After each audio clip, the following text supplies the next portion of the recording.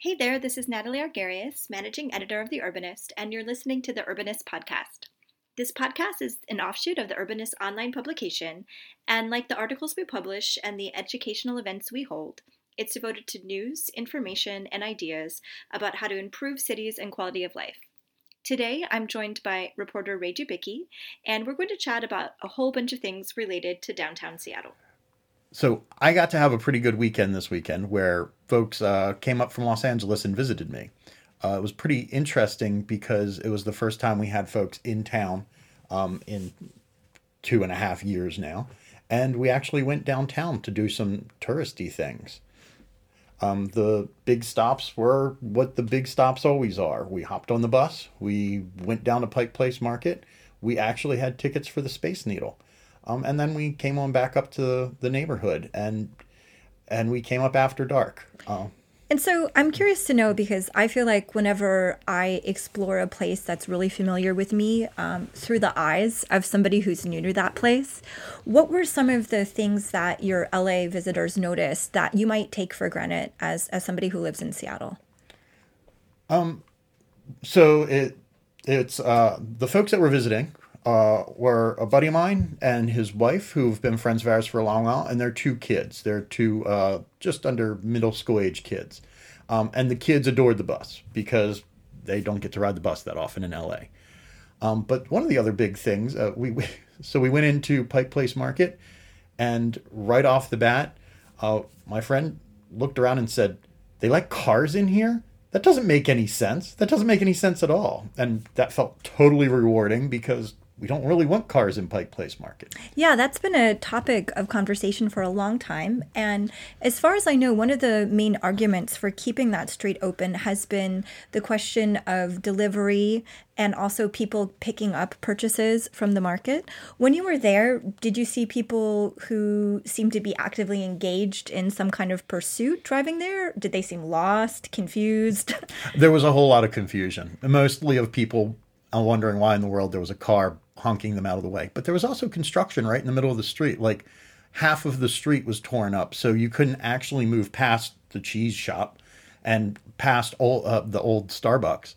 None of that stuff was open, so it was very difficult to actually move down the street. See, to me, that seems like it would lend itself to a natural experiment. If you're going to dig up the street anyway, then see what it's like to, at the very least, restrict some of the access to cars. One thing that was really interesting that we ran into was downtown's not totally open again. There's a lot of stuff that we just had to kind of kill time, and there weren't a whole lot of comfortable places.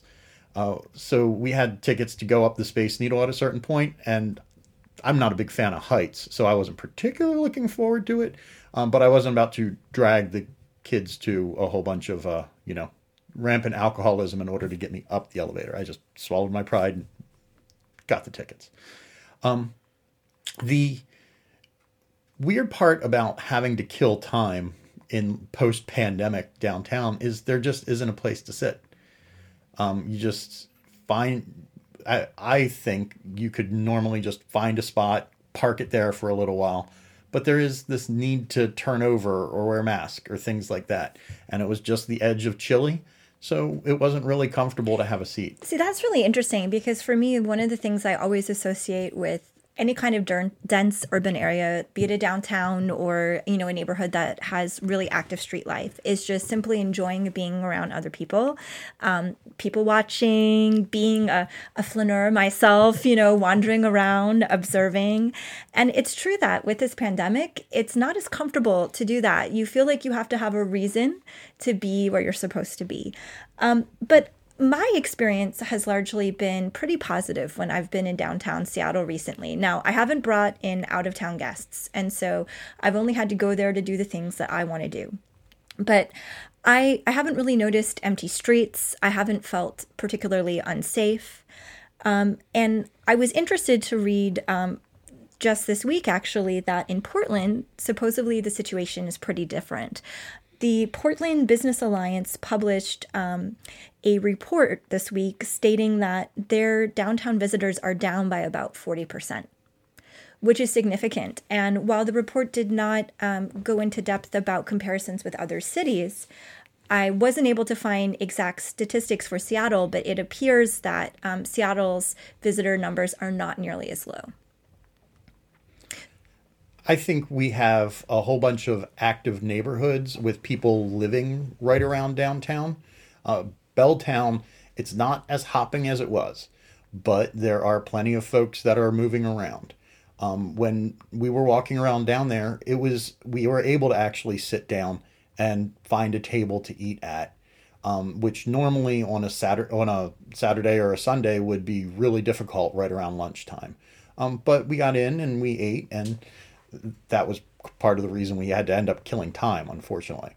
But Seattle does have the ability to keep residents downtown. How many people downtown do actually move? So I started looking into, so at the Urbanist, when this pandemic was going on and everybody was saying the downtowns are going to disappear, we're all moving to the exurbs, get to the car dealership as fast as you can because otherwise the SUVs are going to sell out. A few of us were like, wait, hold up a second, let's rethink this. And one of the things we started thinking about was the fact that residential downtowns are really popular in other parts of the world, and they remained popular even during the pandemic because, let's face it, nobody wants to go outside and not see other living beings. And one of the best parts about living in a downtown neighborhood is that you can go outside and see other people. Even if you're wearing masks, even if you're keeping your 6 feet of distance, you don't feel nearly as alone. And Seattle has actually a pretty large residential population in its downtown in comparison with other U.S. cities. If you were to compare us to European cities or cities in much of Asia, I'm sure we wouldn't stack up. I keep thinking about the stats that show Seattle lost population because we ran a highway through the middle of it in the 1960s, and those 40,000 people didn't show back up until almost the 2000 census. And a lot of that probably came from the Belltown boom.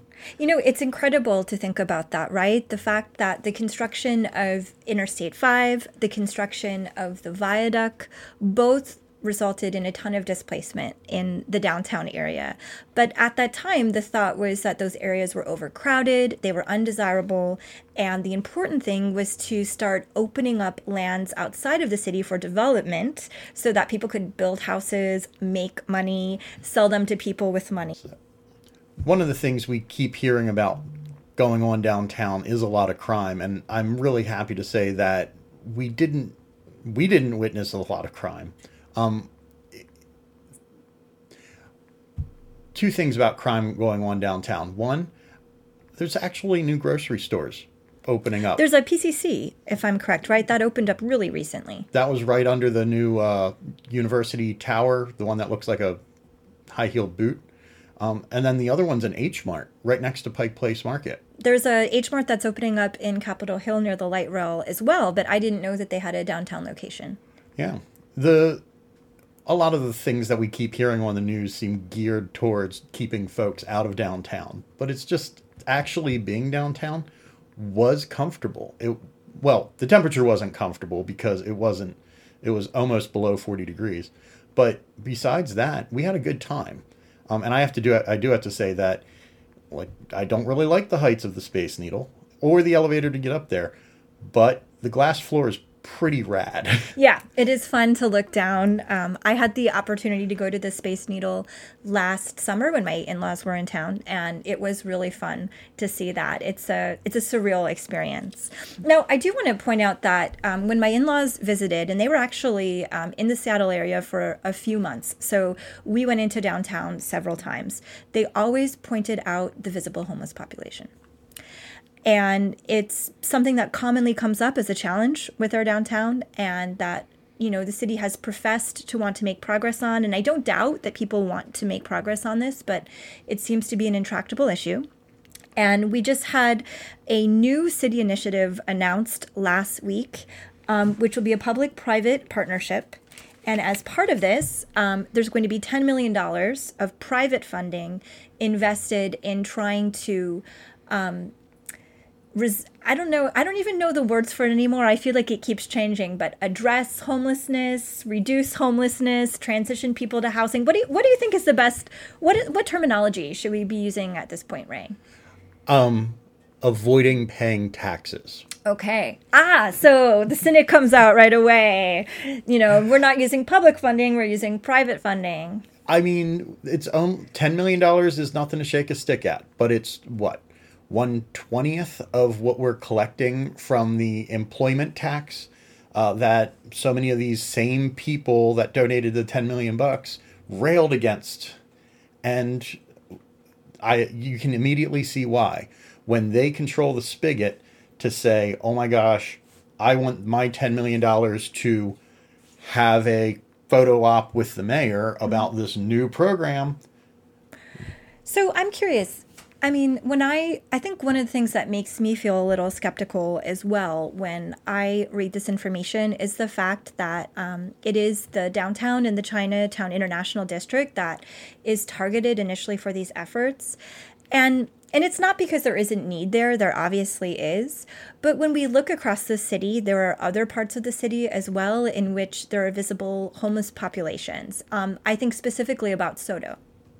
Why would we be working to try to make homelessness disappear from the downtown? I shouldn't say disappear, become less visible, but yet an area like Soto, which has a lot of people living in vehicles, but also people living in tent encampments, it seems to get ignored. I'll put on the cynic hat once again and point out that Channel 7's headquarters is right along 3rd Avenue. And Channel 5's headquarters is right next to the stadiums.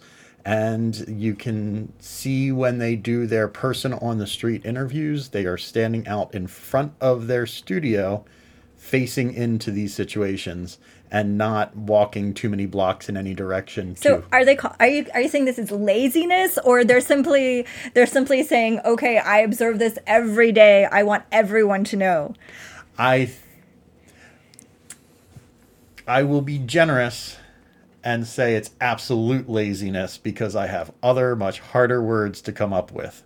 So, okay, another thing I'm curious about is you were there during the weekend when, there are people they're not working, they have plenty of recreational reasons like the ones that you had to get into our downtown. But we want a downtown that thrives every day of the week, right? That is, quite honestly, a 24/7 downtown. And one of the things that will probably help to return that, if we don't have some massive growth in a residential population, is office workers returning, at least during those business hours. So Weyerhaeuser, I always fumble with this, they'll be returning to their Pioneer Square headquarters in April. Employees will have the chance to work in a hybrid capacity. But one of the reasons that they had cited for delaying the return was safety concerns in the neighborhood. Now, another notable employer in downtown is Amazon. And we've not heard a word from Amazon yet about their plans to return workers to their office spaces. I imagine some Amazon workers are already on site, but there's been nothing published about this, no official statements. Ray, do you have any thoughts on why, the behemoth is keeping its mouth shut on this front? The cynical side. The cynical side says they want to hold us over a barrel in order to emphasize how many new employees are going to Bellevue. I don't know how much I'm actually going to portray that. So it's like a hostage event. I had not thought about it in that way, but that's a fascinating interpretation. I think they're sorting out two different things. I think they're sorting out how much space are they going to need and what are they going to need that space for. I heard a talk from somebody a while back, one of the big tech industry real estate leads, and they pointed out they're moving towards a model of people being in the office 3 times a week, 3 times a month, or 3 times a year. And those 3 different types of employees need very different things. Where the 3 times a year person comes in, they're going to need HR, they're going to need their equipment people, and they're not really going to need to hotel desk it.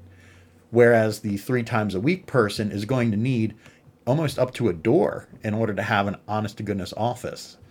So I think Amazon's starting to sort through some of those issues, but maybe somebody in charge has their boat stuck somewhere in Copenhagen. So this kind of reminds me of something really cool I learned about a few months ago in a conversation with a group called B&H Architects. They're a global architectural firm, but they do have a team that is in Seattle. And they created the design for what they're calling the Untower. And the Untower was really a response to the pandemic in that it's a tower. So I don't know. It is a tower. It is a tower. But it's a tower that is actually built to code to serve different purposes.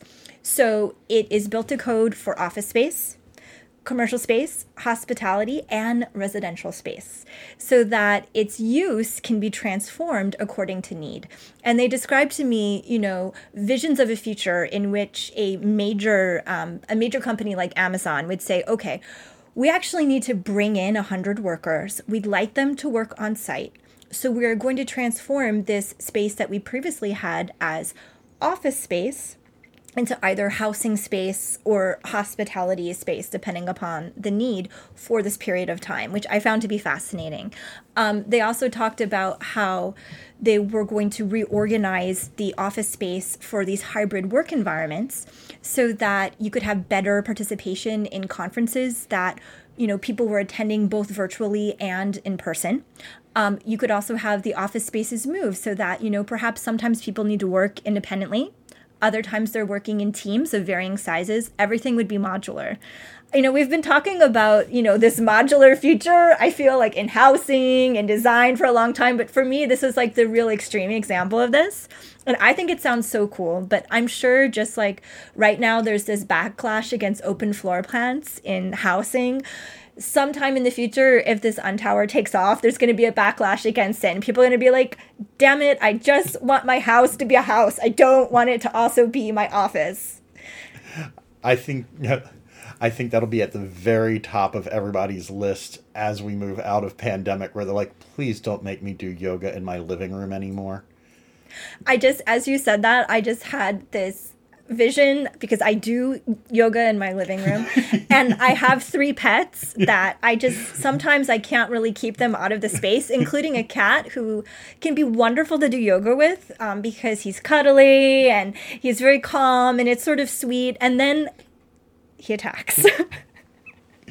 What is the yoga position for attacking a cat back, one wonders? Well, there is the cat cow, which is a very famous. There's that cat back where you arch your back. His is more like grab you by the ankle and then start kicking. I don't know where it comes from. So I think the last thing that I just wanted to talk about with downtown is the fact that the Seattle DSA, our Downtown Business Alliance representatives, Downtown Seattle Association, they're going to be hosting their annual State of Downtown event in March. It's going to be March 17th. And it has a pretty famous keynote speaker, Richard Florida, who is best known for writing The Rise of the Creative Class. Most recent book is The New Urban Crisis, which is all about how cities are fueling inequality. So it'll be interesting to see what gets discussed and what does not also get discussed at this event, since it does seem to be pretty business oriented. Where are they having that?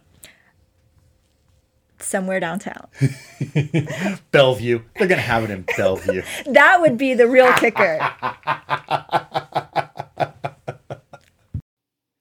Well, that's all for today, folks. Thank you very much for listening to the Urbanist podcast. We appreciate your support and look forward to continuing to bring you more episodes in which we dive into all sorts of topics related to urbanism.